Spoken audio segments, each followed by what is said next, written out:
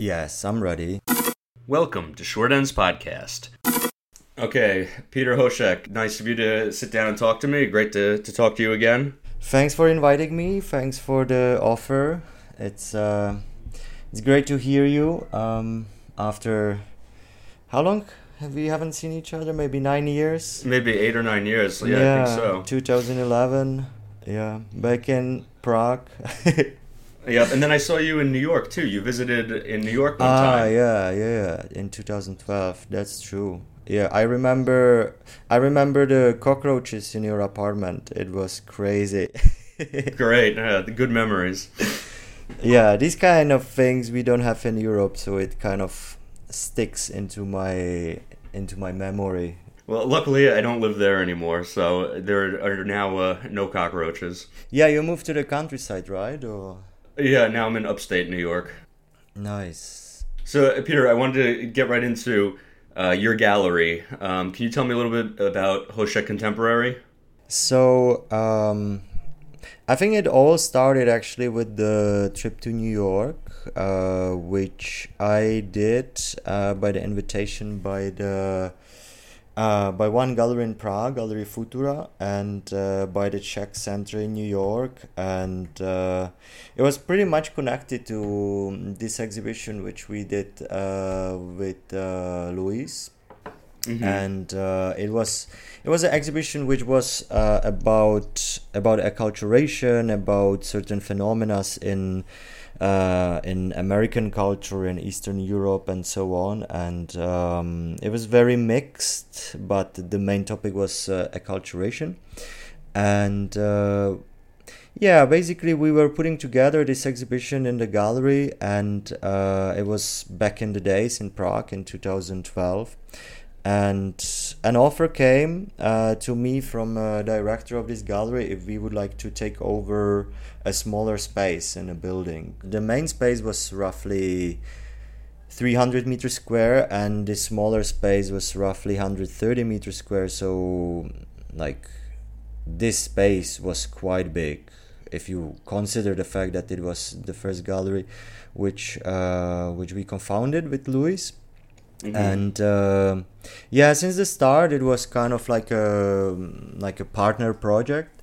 But when we moved to New York, not to New York, when we moved to Berlin in 2014, I basically closed it, and I reopened my gallery in Berlin, this time under my own name, Hoshek Contemporary. In 2016, so it was back in 2016. I think it was in summer 2016, and I was quite lucky because I got a very nice space at a quite prestigious address in Berlin at Rosa Luxemburg Straße, which is a space which is in the center of the city. And this space was kind of a classical white cube gallery with roughly 50 meters square, wide walls, big window to the street, so anyone could see what was exhibited during day or even during the night. And that's how I started. Fortunately or unfortunately, I think it's fortunately I had to close the gallery, mainly because of the quite high costs of the space, and then I basically get another space which was in the same district, but it was quite clear from the moment I moved the gallery out of this space that I need to find a space which would be much bigger and which would also allow me to run an art residency or artist in residency program, because I was more interested in the creative process or the development of the new artworks in the cooperation with the artists, not just like bring some paintings inside the space and hang them on the wall and make an opening and invite some rich people. So yes. It was more inspired by this idea of, you know, turning the gallery into more creative space, not just an exhibition space. During this time, there's the first two locations. How are you finding artists to exhibit? Well, there are artists everywhere, so you actually don't have to look for them. You actually have to keep saying no to so many people. So back in the days when I didn't have that much contacts, I basically work with people I know, friends or people I knew from school or people I met in Prague or in Berlin, or people who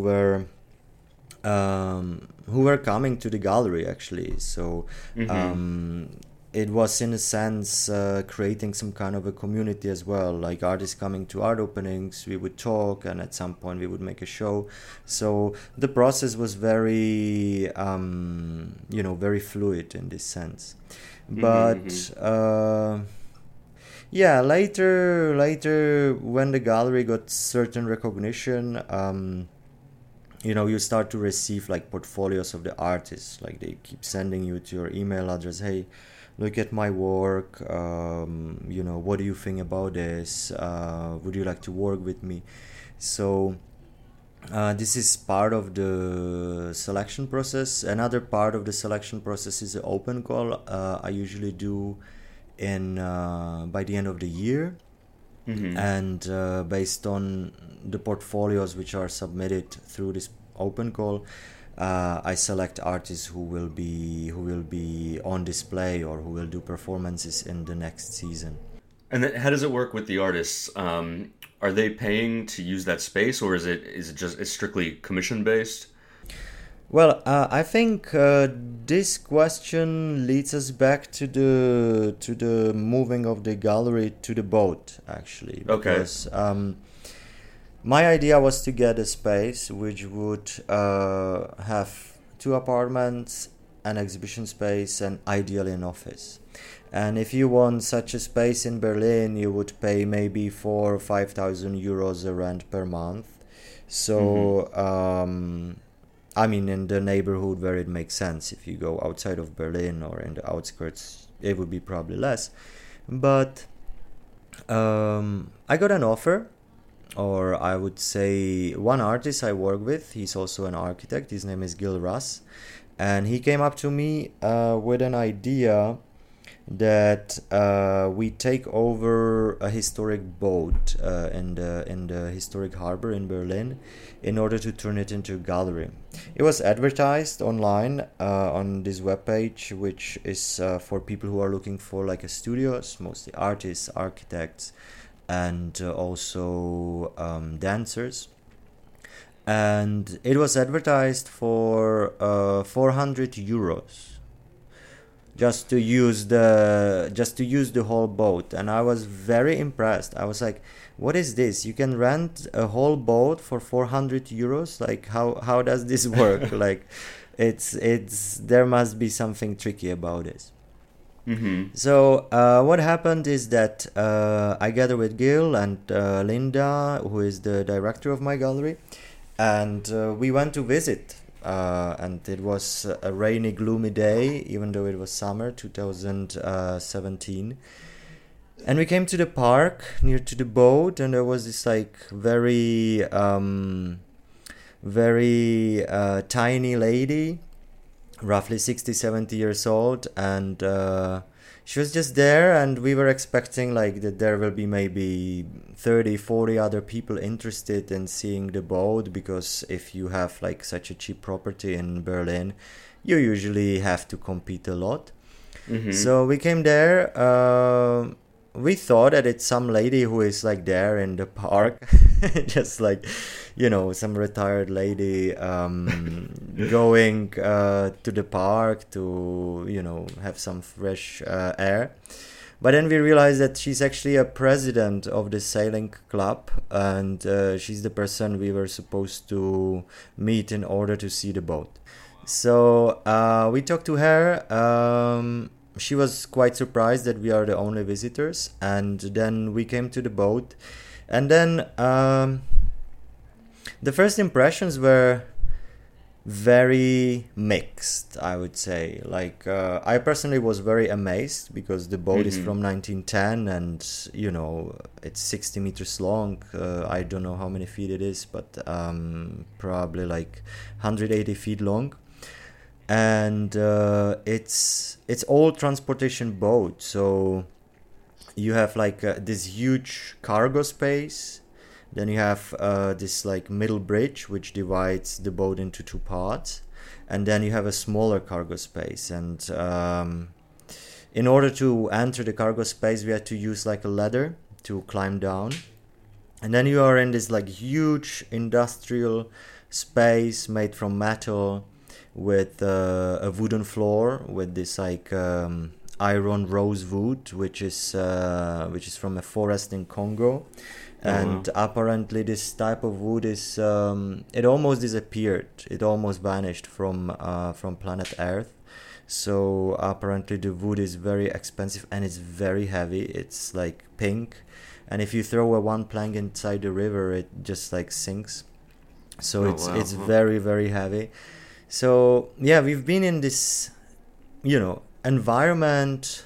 Truth is that there was a lot of trash. And you know, we kind of realized that the harbor is using this ship for as a trash disposal. So no one really took care of the ship for maybe 10, maybe 15 years. So it was in very bad condition. But the space was very impressive, very amazing. Well, then we continued the tour through the boat, and we came to the motor room, where there is a motor from 1960, which could actually eventually turn the boat into, you know, a moving unit. And then there were also two sailors' cabin, so-called captain's kajut and matriosen kajut. And they were completely devastated, very smelly, and there was a water leak everywhere. There was a lot of trash, a lot of old stuff. Everything smelled like petrol. So, you know, it's like if you come to something like from Second World War, like nothing changed. It was kind of scary and at the same time romantic. But you know, if you see the disposition, and if you imagine how it would look like when it's completely cleaned out of all this trash and polished a little bit, I could see completely the potential. And you know, two apartments in the center of Berlin, even if it's like in a very bad condition, small investment could be done, and then it could be turned into what we needed. So even though the rent was quite low, I knew immediately that like a very major investment would be needed. First of all, there was not even electricity, so you know, you cannot use any tools, you cannot heat up the space, you cannot turn on the light, and so on. So there was a lot of work. But you know, it was 2017. I was not even 30, so I was very enthusiastic, and you know, we didn't have the space anymore at Rosa-Luxemburg-Straße, so I was like, okay, we just take it and do whatever happens, you know, we just like solve everything within the time. What was the renovation process like? Well, first of all, we have to remove all the trash. There was 27 cubic meters of trash, which was like couple trucks. It was a lot. Yeah, we were just like, or mostly me, because Linda is very passionate, and Linda is very great curator and a writer, but you know, she's maybe like 160 centimeters tall, and she cannot really carry that heavy stuff as I could. So it was mostly me removing stuff. Then we needed to implement the staircase just to make the cargo space accessible. Yeah. And then we set up a bar just to serve drinks, and we did like the the electricity connections, because the first exhibition, which was during the Berlin Gallery Weekend in 2017, which is like the last week of April, it was two artists, one Michael Klingner, and he's mostly producing design lights or design objects which could illuminate the space.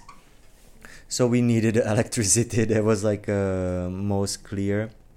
So we started with that, the staircase, the electricity, and slowly we were renovating the first apartment because it was kind of necessary to have like a warm place to sit down or just to have an office.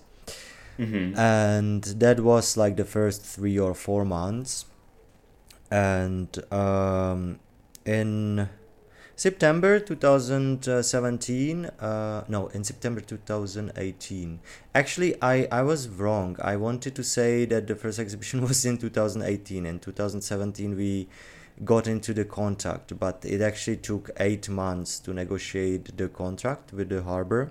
So the first opening was actually in spring 2018. What was that first opening like? Was there a good turnout? Yeah, it was good. Like we make it like big, like we hire a PR agency, we call it like a grand opening, like we did a lot of promotion, a lot of people share it, like we were talking to a lot of people about this. There were like some articles in the newspapers, there was like something in the regional radio, Berlin Brandenburg Rundfunk. And it was a big success. We had maybe 550 people coming. Wow, it's amazing. And yeah, my parents came to the opening, some friends came even from Prague, and a lot of people come, a lot. And yeah, it was the start. Of the artists that you've shown there, are there any exhibitions in particular that stand out to you? Like from the last 2 years, like from the over the last couple of years. I think there are few. Like I think the most strong was actually, well, maybe I should say on the start that I'm not really doing a classical art openings with like painters or sculptors just putting their works in the space or hanging them on the wall, because maybe if you have a look in the structure of the boat, you cannot actually really hang anything on the wall. So we use the space mostly for art performances or for site-specific installations, or also for sounds installations. So it's kind of this particular program we do. I think I will mention 3 which were most impressive. I think for sure the first opening was very special, like the one with the lights of Michael Klingner, and also with a live performance which was organized by Gunhildur Hauksdottir, who is an Icelandic performance artist, and she's based in Berlin last years, and she's a really, really, really great artist. I love her work. She works a lot with like emotional sides of people, and like her last work, which she presented this year during the summer, was a performance called She Will Die by Reality, and it was about her previous lovers. So it was kind of like a list of most important lovers in her life, and it was kind of like a work where she, through doing this work or through writing and performing this work, she kind of get over all these men from the past. So she's really, really great artist, and she made a performance for the opening ceremony, for the grand opening, which was on 27th April 2018, and it was a work called Pendulum Choir / Solidarity. So it's kind of like a simple structure of cause and response. She worked with the choir, and yeah, there were like four parts of the performance. In one part there would be like the main performer who would say, let's say, capitalism, and then the choir would say the start of capitalism, and then with the lower voice the end of capitalism, and then there would be like a couple very strong words of relationship and so on. And yeah, so it was the opening night. It was very very intense, like mostly I don't even remember who was there, and then people were talking to me on streets, and they were like, "Oh, hey, it was such a nice opening." I was like, "I don't remember seeing you there," and they would be like, "Oh yeah, yeah, yeah, we say hello," and yeah, I just didn't remember. But if you meet like 500 people in one night, it's really really not possible to remember everybody. So Yeah, it sounds yeah. very successful. Yeah, so the first one for sure. Then we had like a couple other openings that year with some Czech artists, one performer from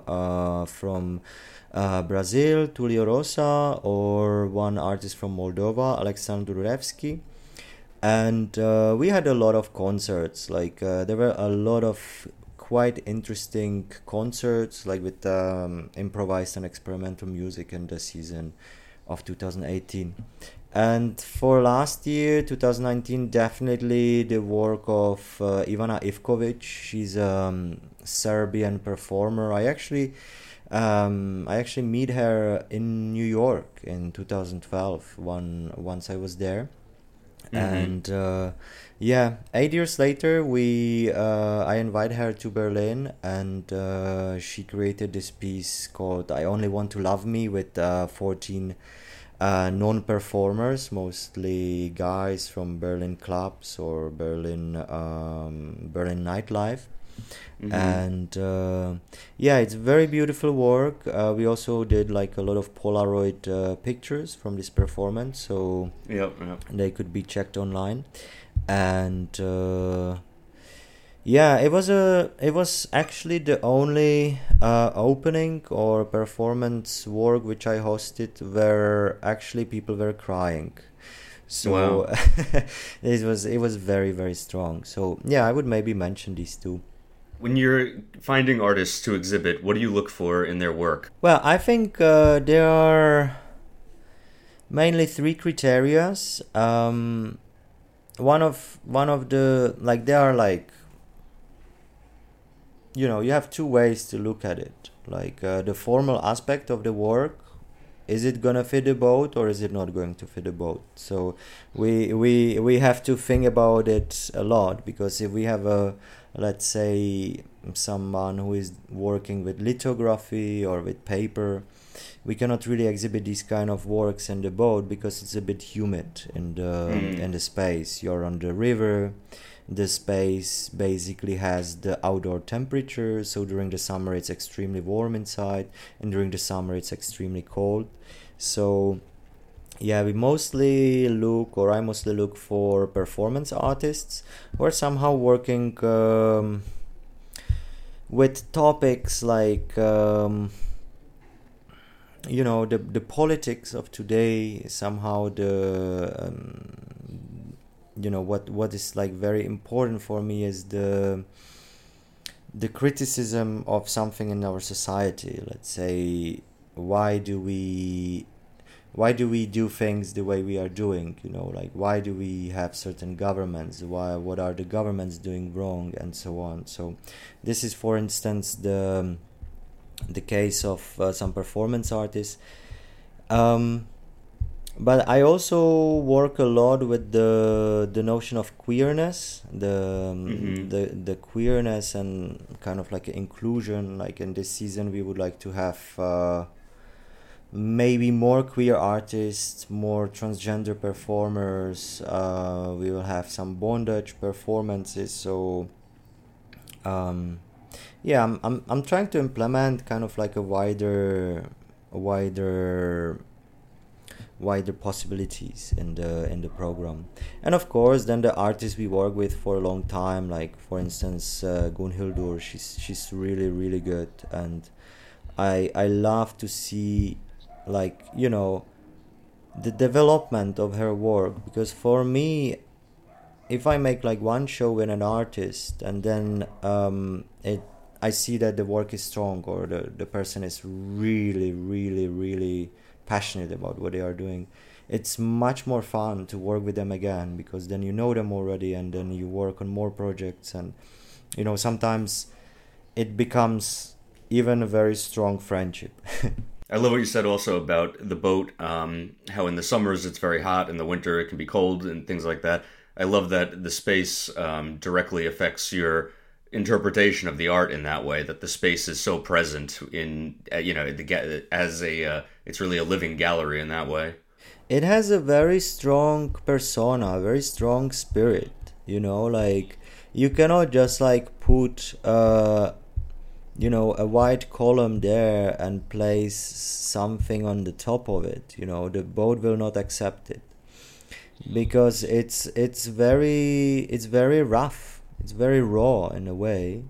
But you know, artists actually love to work with this kind of space, because it's so unique, it's so different to white cubes, it's so different to spaces which are on the ground, or it's even very different to other industrial spaces like old factories, or you know, recently there is like in Europe quite a trend that galleries in 70s 80s, they were moving into the spaces of old factories which didn't produce anything anymore, and now the galleries are moving into the office buildings where you don't have the offices anymore, because they don't have you know, the companies don't like these office buildings anymore, so the galleries goes in. So it's it's very very different to anything what you can have on the ground. Yeah, absolutely. Where's the boat dock now? Is it always in Berlin? That's a very cool question. We can actually sail around Europe as far as you have a crew of 8 people and a captain with the license. We can actually reach different cities in Europe, for instance Prague, where I'm from, or Dresden, or Magdeburg, Lübeck in Germany, and you can actually even go, if I'm not mistaken, even to France.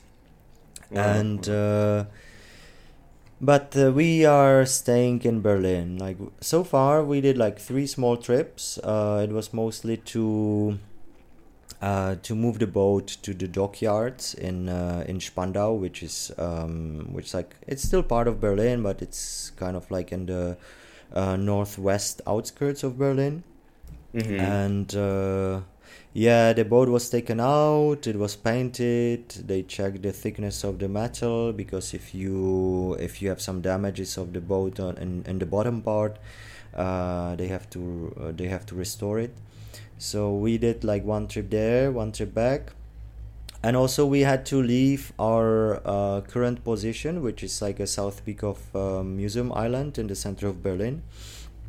We have to leave for a couple of months, because the water authority or the river authority were searching for bombs from Second World War.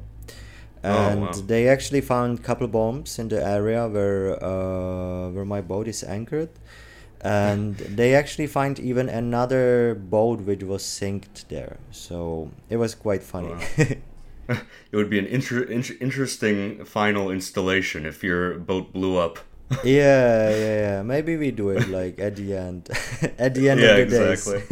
days. Yeah. Despite the boat being docked in Berlin, why in particular is Berlin a good place to have a gallery or to do art versus a city like Prague? I think Berlin was the place to be since the fall of the Berlin Wall. That's I think very very clear in the art world, or in the narrative of the, you know, the art community worldwide, because it was always very creative. Like the Western part, even during the the Cold War, was very creative because people in West Berlin didn't have to join the army and they didn't have to pay taxes. So it basically attracted a lot of people who were creative because the life expenses were lower. And also a lot of artists, or also a lot of gay men who didn't want to join the army. So it was quite creative already during the Cold War. And when the wall fell, you had so much of empty properties in the so-called East Berlin. And a lot of people just moved to the city. You have so many spaces. You could just like have 100-meter square studio for almost no price. And yeah, it attracted a lot of creative people. And I think another part of it is that Berlin was always very left wing. Like even during the Nazi period or before Hitler raised the power, the communists were very, very strong in the city. Like the socialist or social movement was always very strong in Berlin.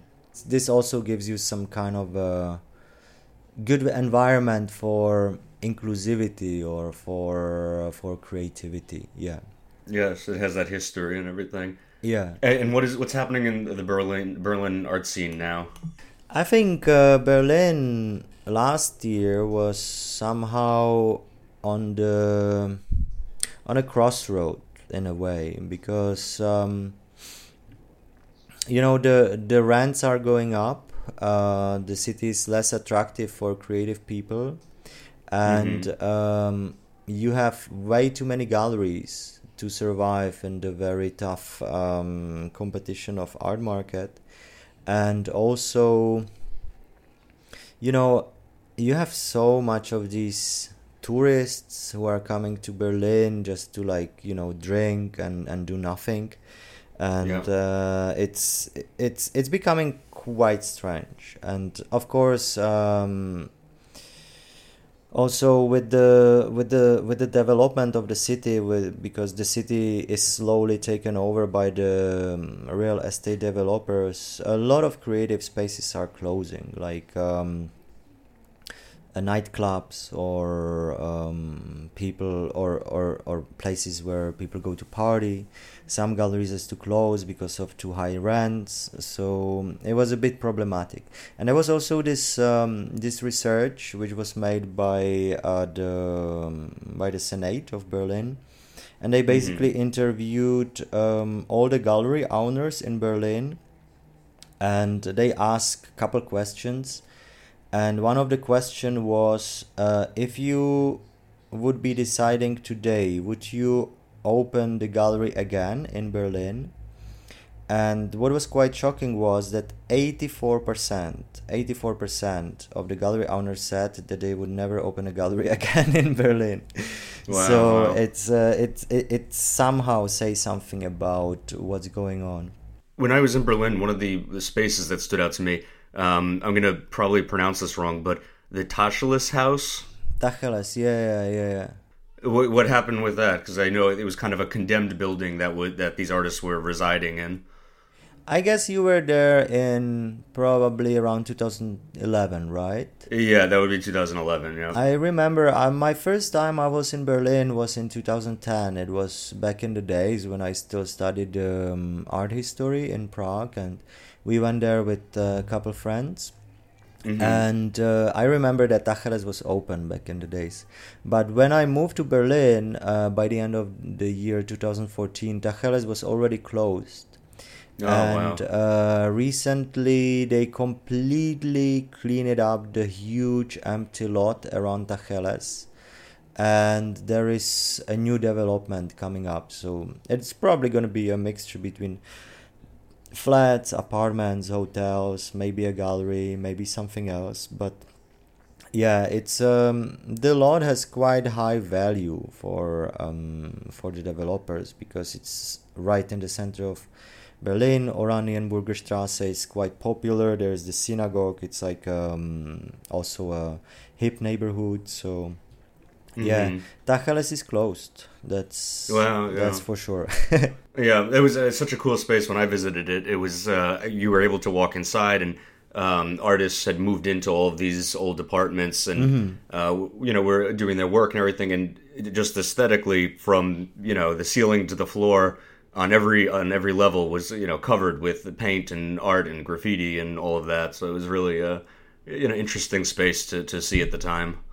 Yeah, yeah. This is like the 90s Berlin. Like this is how Berlin used to look like in 90s, and that's what people were so attracted to, like you just take out the radio on the street and you could start a party. You just invade a building and you just go to the municipality and tell them, "Hey, we are living here. Could you give us a contract?"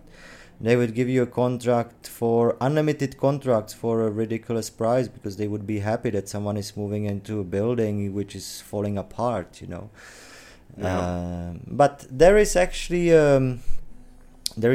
a good thing going on in Berlin at the moment, and Hmm. that's the rent regulation law, which is already part of the it was accepted by the city councilor, or city council, or Senate of Hmm. Berlin. And from 1st March 2020, every single contract between the owner of the apartment and the tenants would probably need to be reviewed, because there was put a limit on a price which could be charged by the owners of the apartments to the tenant. So if I'm not mistaken, the highest you can ask for is actually 10 euros per meter square. So I read that hundreds or maybe even thousands of contracts which have to be cancelled or reviewed or will go to the court, and all these tenants will probably win all those cases. And yeah, the rents are basically decreasing in Berlin at the moment, which is quite nice to see. I mean, if you're the owner of the apartment, you're probably very unhappy, but in Berlin, majority of the population is living in the rented apartment. So I think for the majority of the society, for majority of people in Berlin, it's going to be great, because um, yeah, the cost of living were going really, really high. So this Hmm. is this is it's kind of like, a lot of people say it's like a socialist experiment, but at the same time, it's like a basic human right to have like a shelter. So I think it's a great thing. Yeah. In light of all that, do you see the art market leaving Berlin with prices where they are now, or do you think that it will stay there with this regulation? What do you mean art market or? Well, like the right now, like you said, there are so many galleries in Berlin, but people are being priced out Yeah. because the cost of living is so high. Is there another place that you see, another city that you see the art market or the art scene moving to, or do you think that these regulations will help to keep it in Berlin? I think this might help, but on the contrary, this is just regarding the residential houses, Oh, apartments, okay. Hmm. maybe studios. But for gallerists, it's not. It doesn't really change anything on the commercial spaces or on the spaces which are like on the ground levels of the buildings, which are mostly the places where the art galleries are located.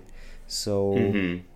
yeah, I don't think it's going to help that much to the gallerists, but yeah, I think there is like a huge difference, like between quality and a quantity. Like sometimes I think that there are way too many art galleries in Berlin. Like Hmm. Hmm. maybe it's a good thing that some of them will close. But Yeah, very true. at the same time, it's a place. I mean, you have a lot of galleries which are purely commercial galleries, focus on making profits on paintings, and then you have a lot of spaces which are, more inclusive, more creative, which are not focused that much on the profit. And I believe there will be always both of these. However, if some commercial galleries close, I don't actually care. Like, it's good that they close, you know. Absolutely, yeah. With your gallery, I mean, obviously it's more on the artistic side, the inclusive side. How do you fit into that? Are you an artist in your own right? I would describe myself more as a producer or a curator, or recently we have this term, culture developer. So Mm-hmm. I don't create like art pieces by myself.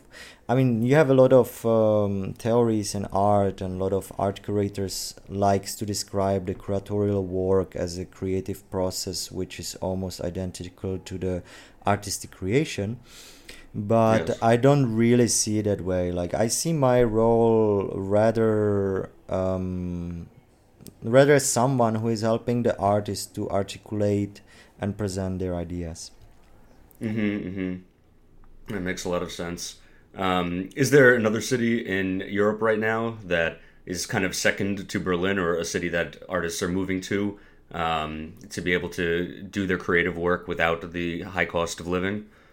I think there is one place in Europe, and it's a capital of Belgium, Brussels. Mm-hmm. Because Brussels is very hybrid city. Like, we recently visited Brussels with all my team, with Linda and also with Lee, who is my assistant in the gallery. And Mm-hmm. we were interested in the art scene there. We were interested in maybe opening a space there, and I was also interested in seeing if there would be a possibility to maybe open a second boat. So I was also researching that, and I talked to a lot of people. A lot of people told me that what is interesting about Brussels is that it's so international. First of all, it's a Mm-hmm. capital of Europe, so every single country in European Union has some kind of interest in this place. Like, every country has like a center of culture in this city.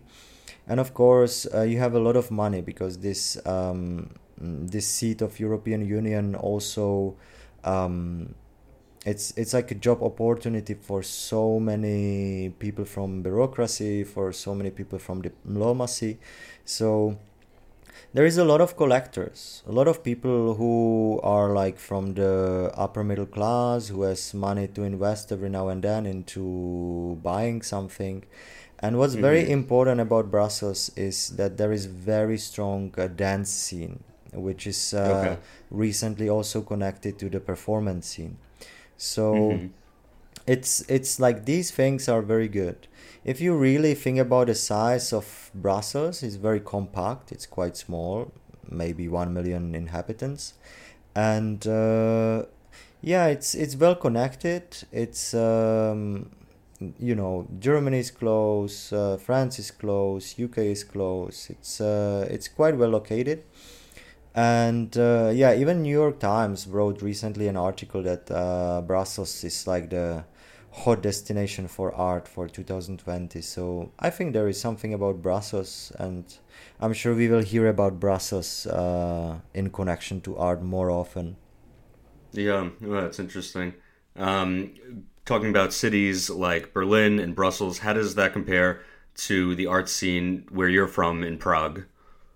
Well, that's a very tough question. Art scene in Prague. I still go to Prague quite often, and Mm-hmm. last 5 years I mostly live in Berlin, but I still have my apartment in Prague, so I go there quite often. And yeah, sometimes I'm talking to artists there. Sometimes I go to art openings, but it's very small local art scene with not such a big importance. But what I see is that a lot of people are not really satisfied with this fact that the art scene is so small, that people are talking bad stuff about other people and so on. So Mm-hmm. recently there were and there are a lot of artists who are who are traveling abroad, who are studying in different countries in Europe. For instance, I work with Matyáš Malach, who is a painter from Prague, and he's now going to Iceland. So yeah, I could see that a lot of artists from Prague or from Czech Republic in general. I mean, Czech art scene is not just Prague. You have Olomouc, which is a great festival of contemporary art called PAF, or you have also a quite good art school in Ústí nad Labem, which is not so far from Dresden, and yeah, there are a lot of creative people, but I would think that Prague in the Czech Republic would have a bigger art scene. I mean, historically, they have, famous, quite an art history there. Famous painters like Mucha. Is that the correct pronunciation? Yeah, Alfons Mucha was quite famous, but it's a typical example of an artist who had to leave Czech Republic in order to become famous. So he traveled to Paris, which was like the capital of art by the end of 19th century, and it was this like Belle Epoque, the beautiful time of Art Nouveau, and this last style, which was like the kind of like a unique style, which kind of how would you say that? Basically, it was one of the last styles which was executed or which were used worldwide by artists in all kind of art form, in architecture, painting, sculpting, and so on. So yeah, Mucha became very famous in Paris, and then when he became famous, he came back to Czech Republic or Czechoslovakia, and yeah, he was living very good life, but yeah, his fame was pretty much connected to the fact that he left the country and he did something outside. It just seems that the Czech Republic produces so many great artists. Even in film, there's so many directors from the Czech Republic. But like you said, a lot of them do their work or gain notoriety in other countries. What is it about the Czech Republic that it seems that artists aren't able to thrive there? Is it just politics? I think Czech Republic was politically very unlucky through 500 last years. yeah. Like just in 20th century, we had if I counted properly, we had maybe 7 or 8 different regimes. Like you have Austrian-Hungarian, then you have the Czechoslovakia Republic, then you have like the war state, the protectorate of Bohemia and Moravia. Then you had like 3 years of kind of democracy, but it was already quite clear that the communists would take over the power. So you had the socialist Czechoslovakia. Then you had the Czechoslovakia Federative Republic in early 90s, and now we have Czech Republic. So yeah, for 100 years, 7 different forms of executive, or 7 different forms, like from kingdom to a democracy to a fascist regime, back to democracy, then communism, then kind of democracy, then today we have so-called democracy with a question mark, but yeah, it was quite unlucky. So I think this was quite bad, and yeah, mainly during communism, during 60s, 70s, 80s, you had like official artists and you have unofficial artists. Like the official artists were forced to just work in social realism, which was the only allowed style to work in. Right. And then you have and these people were well paid, but today you see that you also had like a lot of artists who were kind of living on the edge, and sometimes they got a support from West, let's say from some collectors from West Germany or from Austria or from immigrants who were living abroad, and they would be buying their work, or from other institutions. But it was not that common. So, creativity is always connected to also to the living conditions. So, yeah. Do you think that there's a future for the arts in Prague? I think so, yeah, definitely. I mean, I could see that the newest generation of artists in Czech Republic, like mainly people who were born after 1990, like they travel, they see things in a wider perspective. Like you have Czech painters who are in collections all over Europe.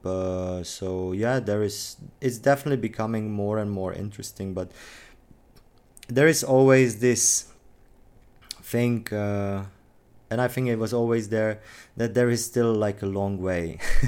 I think there is also another problem, the culture politics of Czech Republic is mostly formed by people who are between 50 and 60 at the moment. Basically, politicians who grew up during 70s, and during the 70s, people were kind of crippled by the communist system, because people had to learn in order to survive to lie, because you had to believe in the system when you were at work or at school or at a manifestation, but at home, you were laughing about it. So people developed this like, double face mentality, or this double face standards, which of course fucked up their moral values, moral systems. And if you see those people influencing the culture politics of Czech Republic, like through the main institutions like National Gallery, National Theater, it's quite strange. And it's we really have to wait for these people to die to have a little bit different moral standards in the politics and in this kind of environment. So I think the proper development of the art scene and the art handling and art presentation is pretty much connected to this fact. We really have to wait maybe one more generation to have people in executive or in power who don't have this experience with communism. Yes, that makes sense. I'd like to turn the conversation back to you and focus on you for a minute. Were you always interested in the arts? How did this fascination with art, eventually opening a gallery, where did this come from in your life?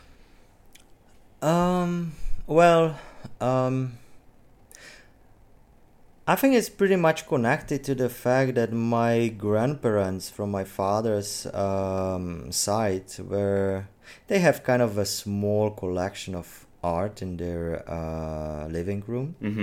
And we were going there every Saturday for a visit, for a coffee, or to have a cake and talk. And if there was good weather, we would play outside as well.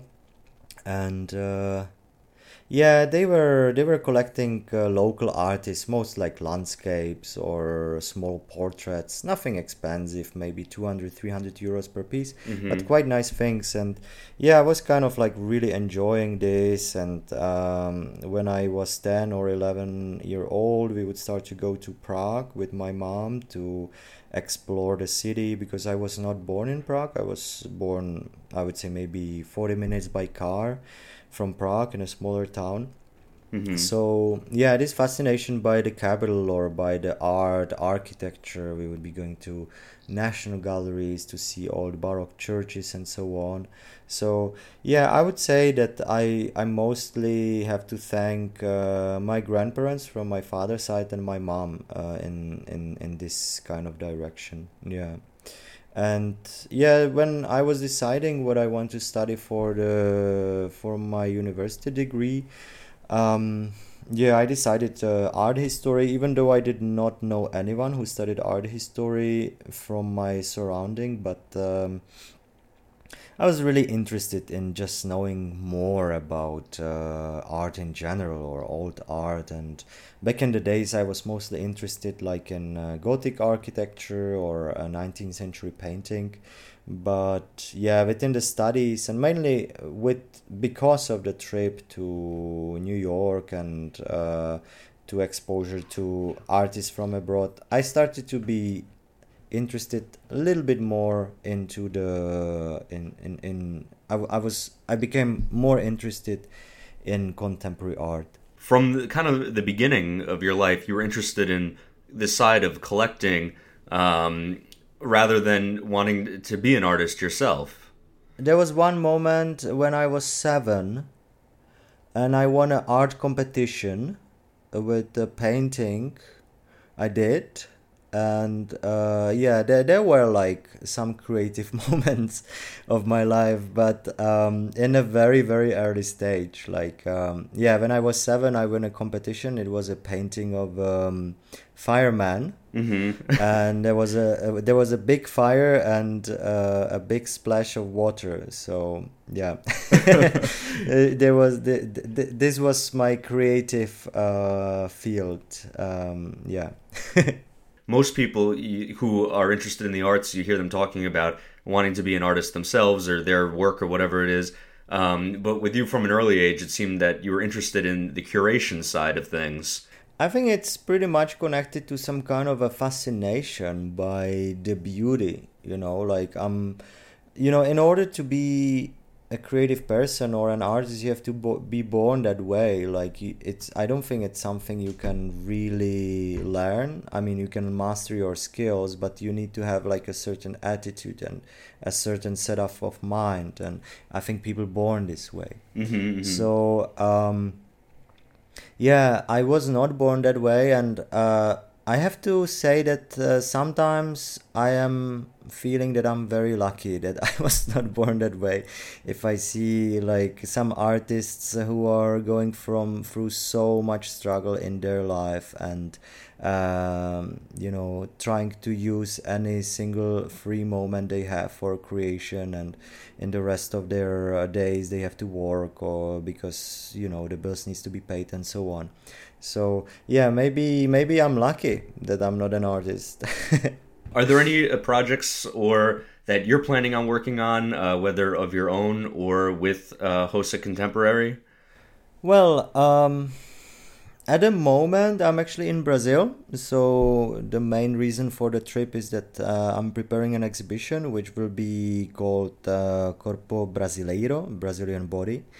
And it's a video art exhibition which will be presented in Madrid next month, Mm-hmm. and in Berlin on my boat, and also in Porto in Portugal in a smaller space called Malavodora.